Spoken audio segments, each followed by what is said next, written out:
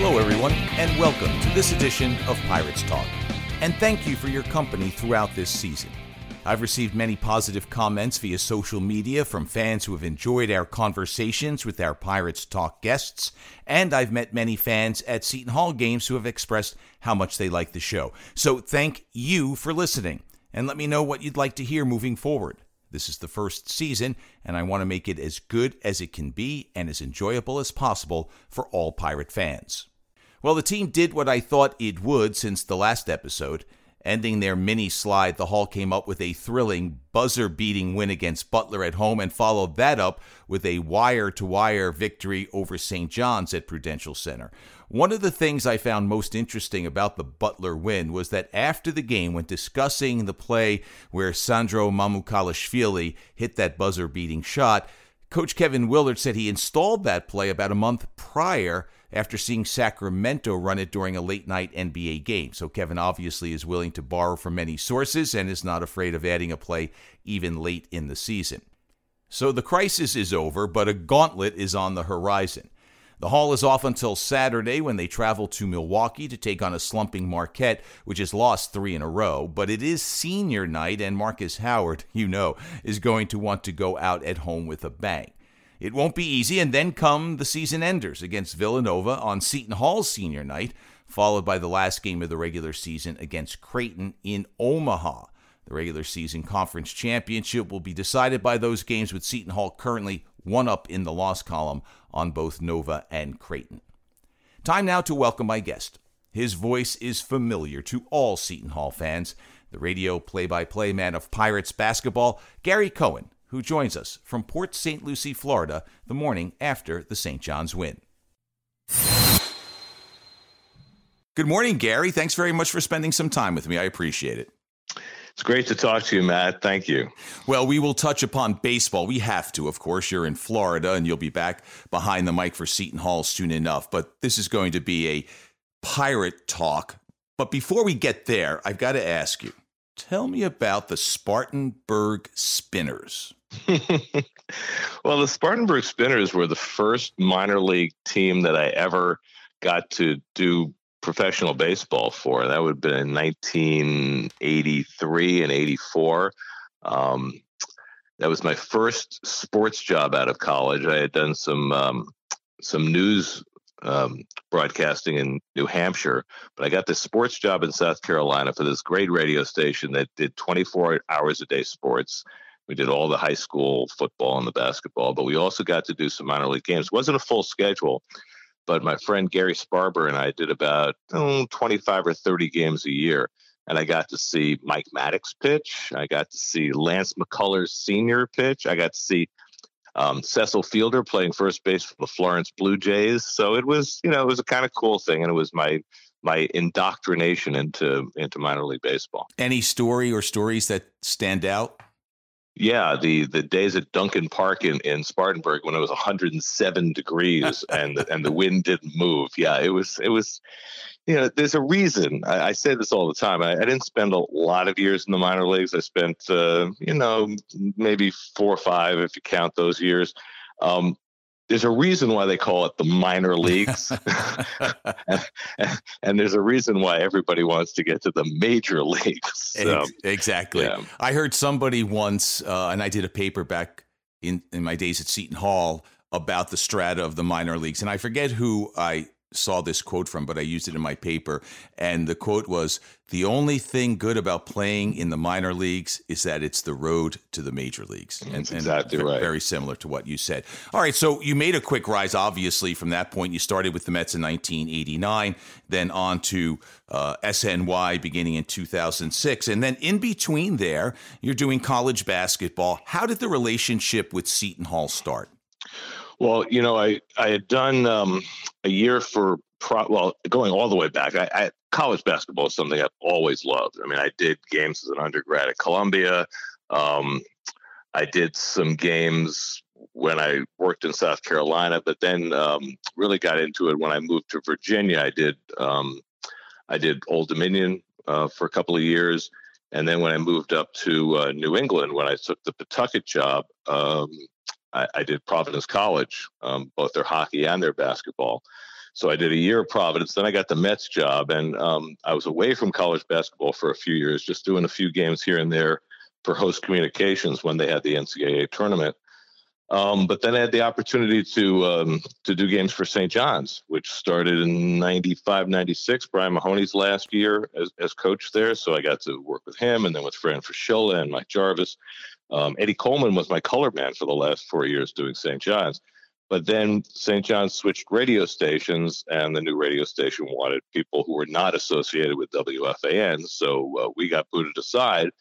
And Keith Myers, who was the associate athletic director at Seton Hall, who was a big Mets fan, reached out to me. And with Pete Doherty over at WABC, we were able to get it together to start doing the Hall games in 03, 04. And it has been a fantastic partnership. I mean, the people at Seton Hall are just the greatest people in the world.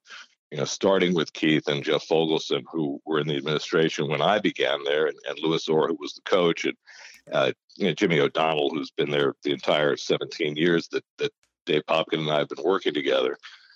They've just treated me as well as anybody could possibly be treated. It's just been it's been a joy from minute one. It is a good, caring group of people at Seton Hall. Always has been, going back to my time as an undergrad. What do you like about college basketball? I know baseball pays the bills, so to speak, and I know you have a deep and abiding love for that game. But what is it about college basketball? Well, it's everything. It's the action of the game. It's the length of the game. It's the ability to sit 6 inches away from the action.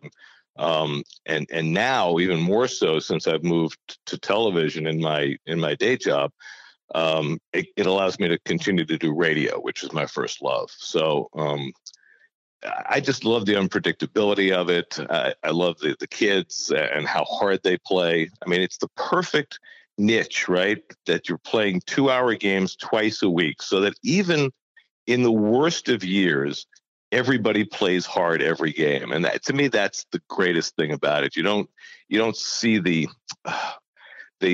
lags that you get, say, in the NBA, because there are so many games in such a compressed period of time. You don't have to have the players sitting out because they need to watch load management. It's just the right amount of games.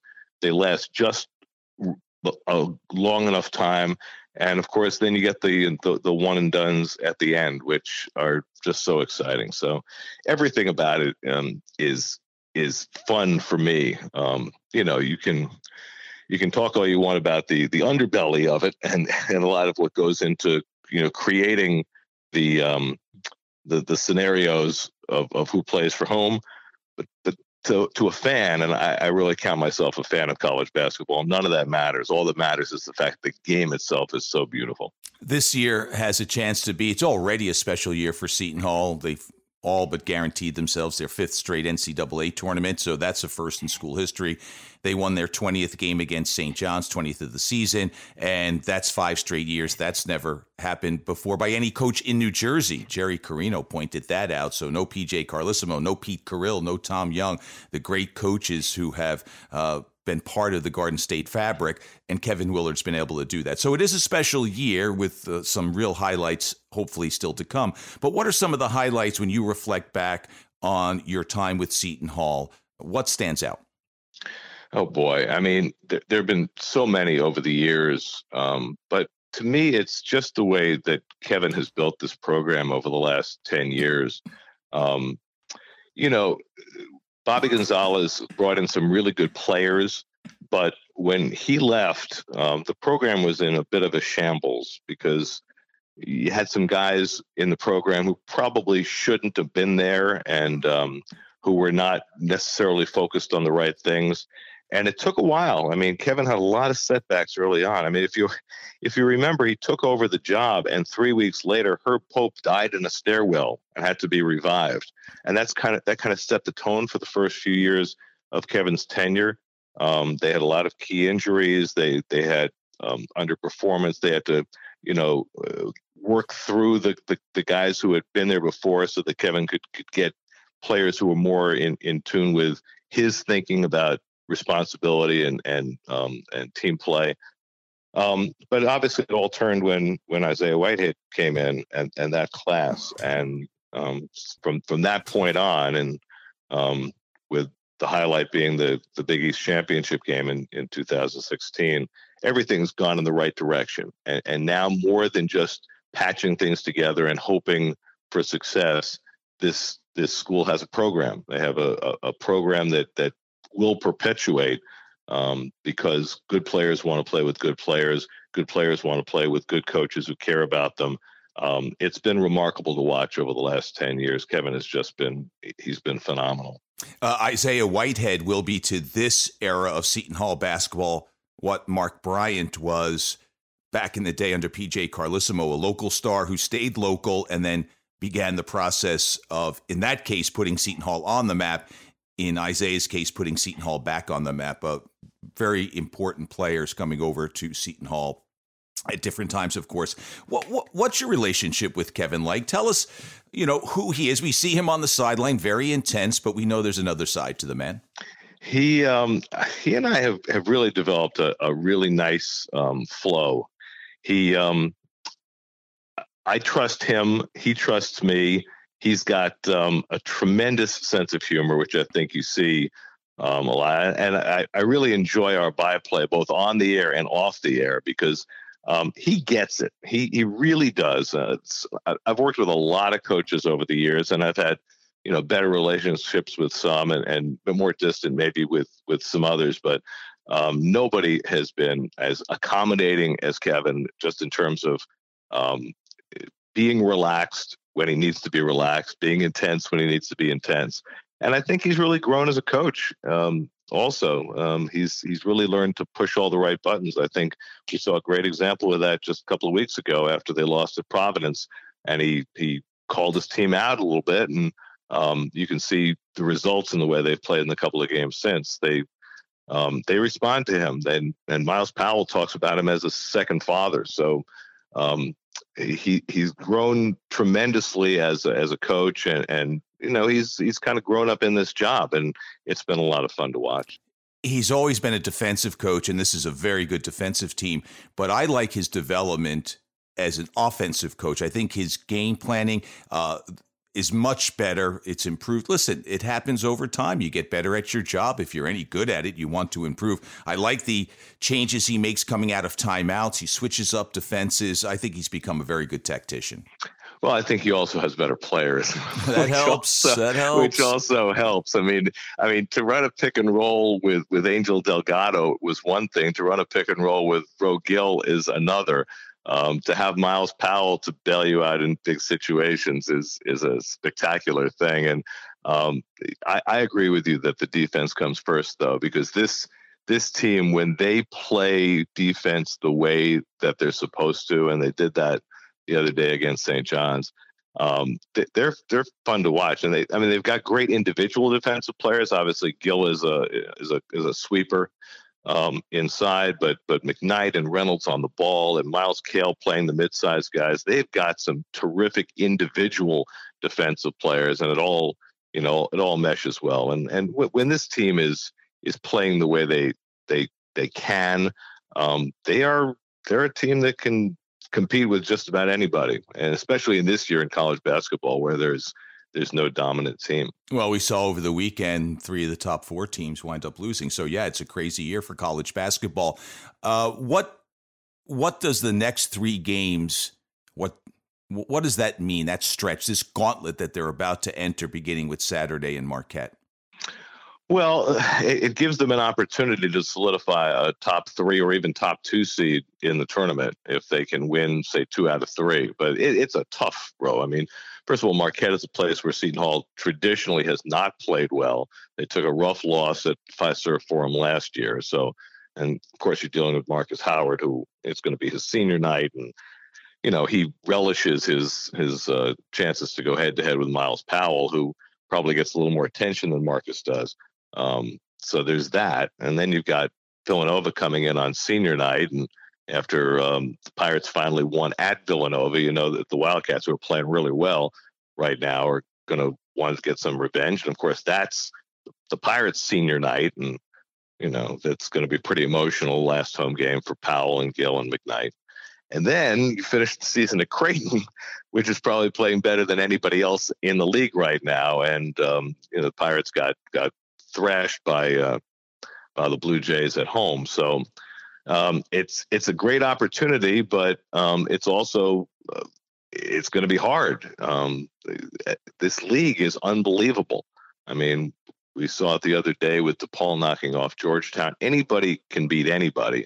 But the top of the league is playing really, really well right now. And, in Seton Hall, Villanova, and Creighton, you're talking about the three best teams in the league. And it's certainly a gauntlet. But if the Pirates are going to win their first regular season Big East championship in 27 years, they're going to certainly earn it down the stretch. No doubt. After the game yesterday, Kevin mentioned it, and then Miles mentioned it following the St. John's game as well, that he's been battling a little tendinitis in his knee. We've seen his sharpness decline over the last 10 games or so, and he's allowed, but nonetheless, it's been noticeable. What's the level of concern there with Miles Powell's knee? Do you know? Yeah, I don't think it's really high, and I think that the fact that they have 6 days between games certainly comes at a propitious time. To me, I'm more concerned about the shape of his shot right now. It just doesn't look the same as it did before the concussion, and the proof's in the pudding. He's shooting like 25% from three in the Big East season. It's amazing he's been able to be as productive as he's been and as efficient as he's been, and I think he's learned a lot about playing within the flow of the game. He forced up a couple in the game against St. John's, but for the most part, he was willing to share the basketball, to give up shots that weren't great ones. But I think that's the greater concern going forward, especially as you get into the bigger and bigger games.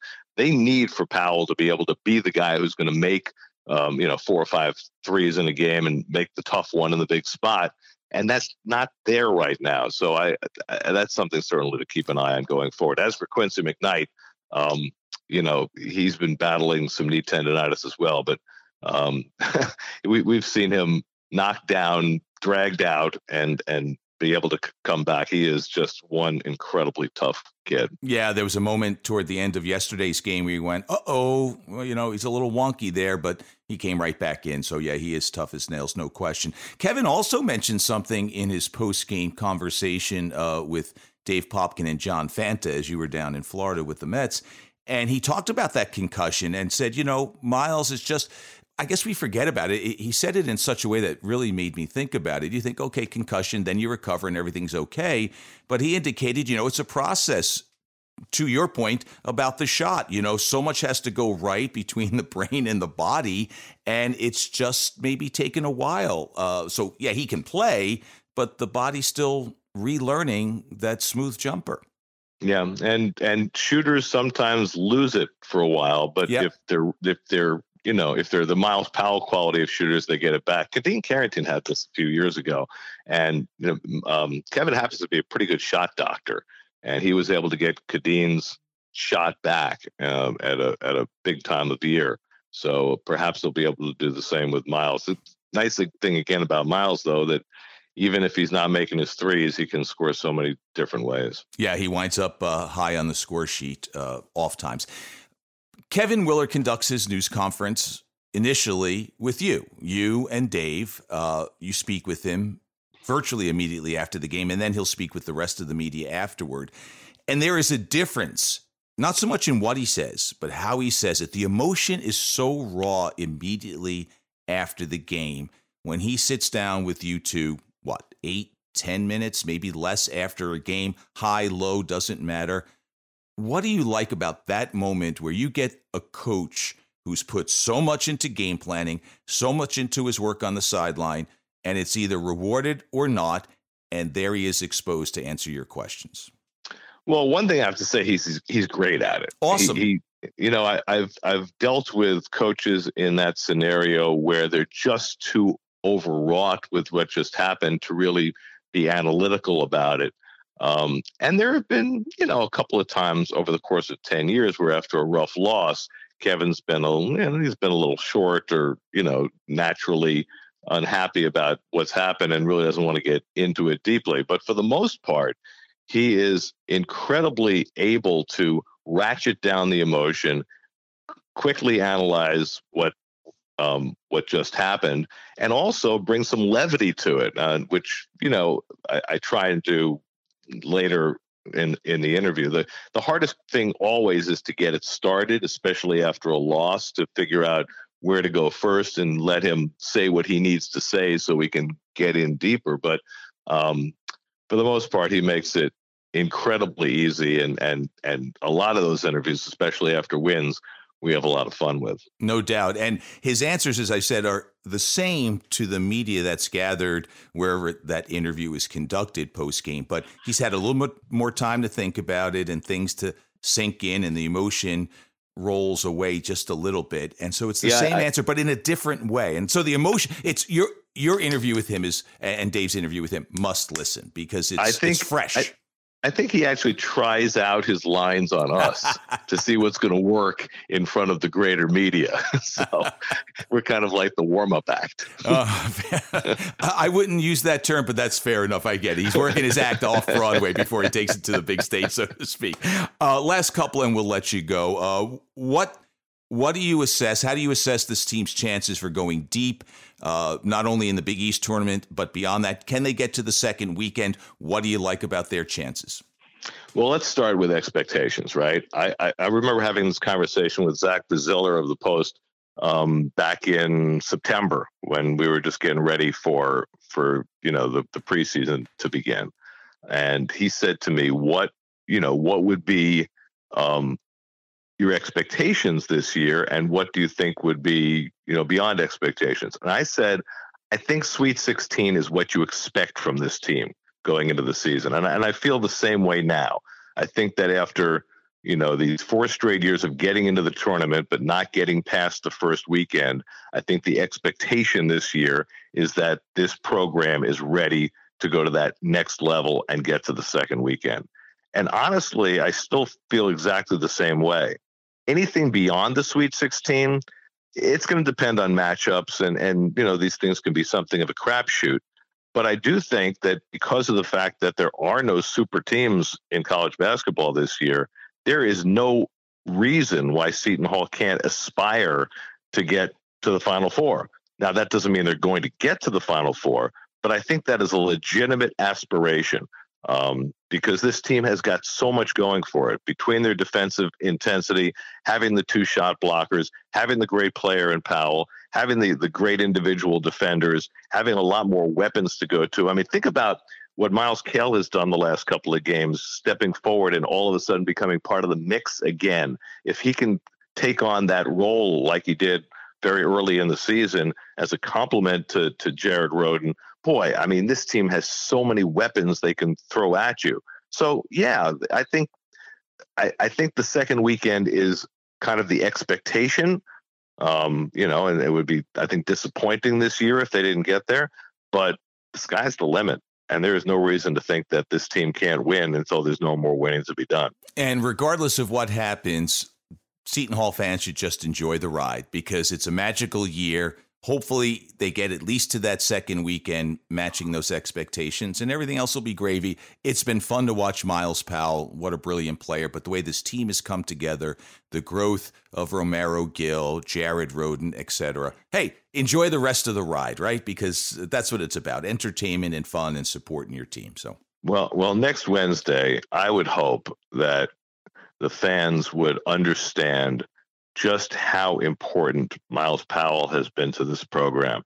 I mean, this is a kid who was expected to be a good player, but nobody expected him to be a Mount Rushmore player for this program. And that's exactly what he has been, not only on the court, but just the greatest kid in every respect. And I can't say enough good things about him. And I hope that everybody gives him the love that he deserves, because you're not going to see the likes of Miles Powell again very soon. So well-rounded on and off the court, just a brilliant representative for Seton Hall and, of course, his family as well. So we started with how everything began on the baseball side down in Spartanburg for you.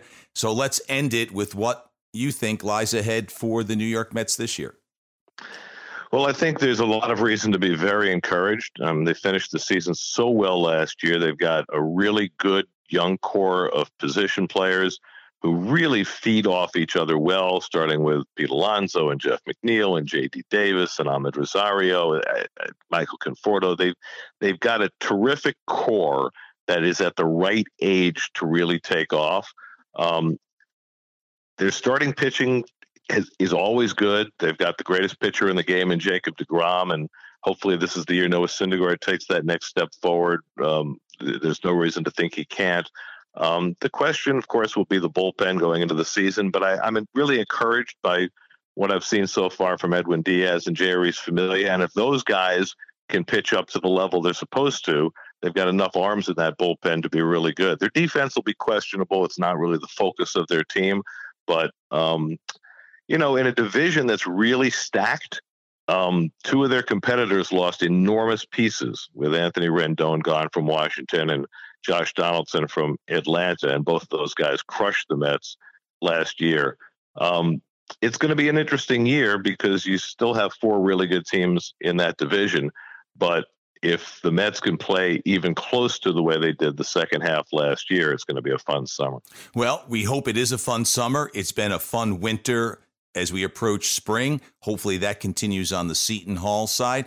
Gary, you'll get ready shortly to join your mates in the SNY booth. You've already done so on the preseason side, but for a long run in the regular season, Keith Hernandez and Ron Darling. We look forward to hearing you with Dave Popkin. More Seton Hall games coming up, and let's see what happens. But thank you very much for giving us some of your time. Matt, it was great. Thanks so much for having me. And that will do it for this week's show. Thanks so much to Gary Cohen for sharing his time, and thank you so much for your company. Until next time, bye-bye, and go Pirates!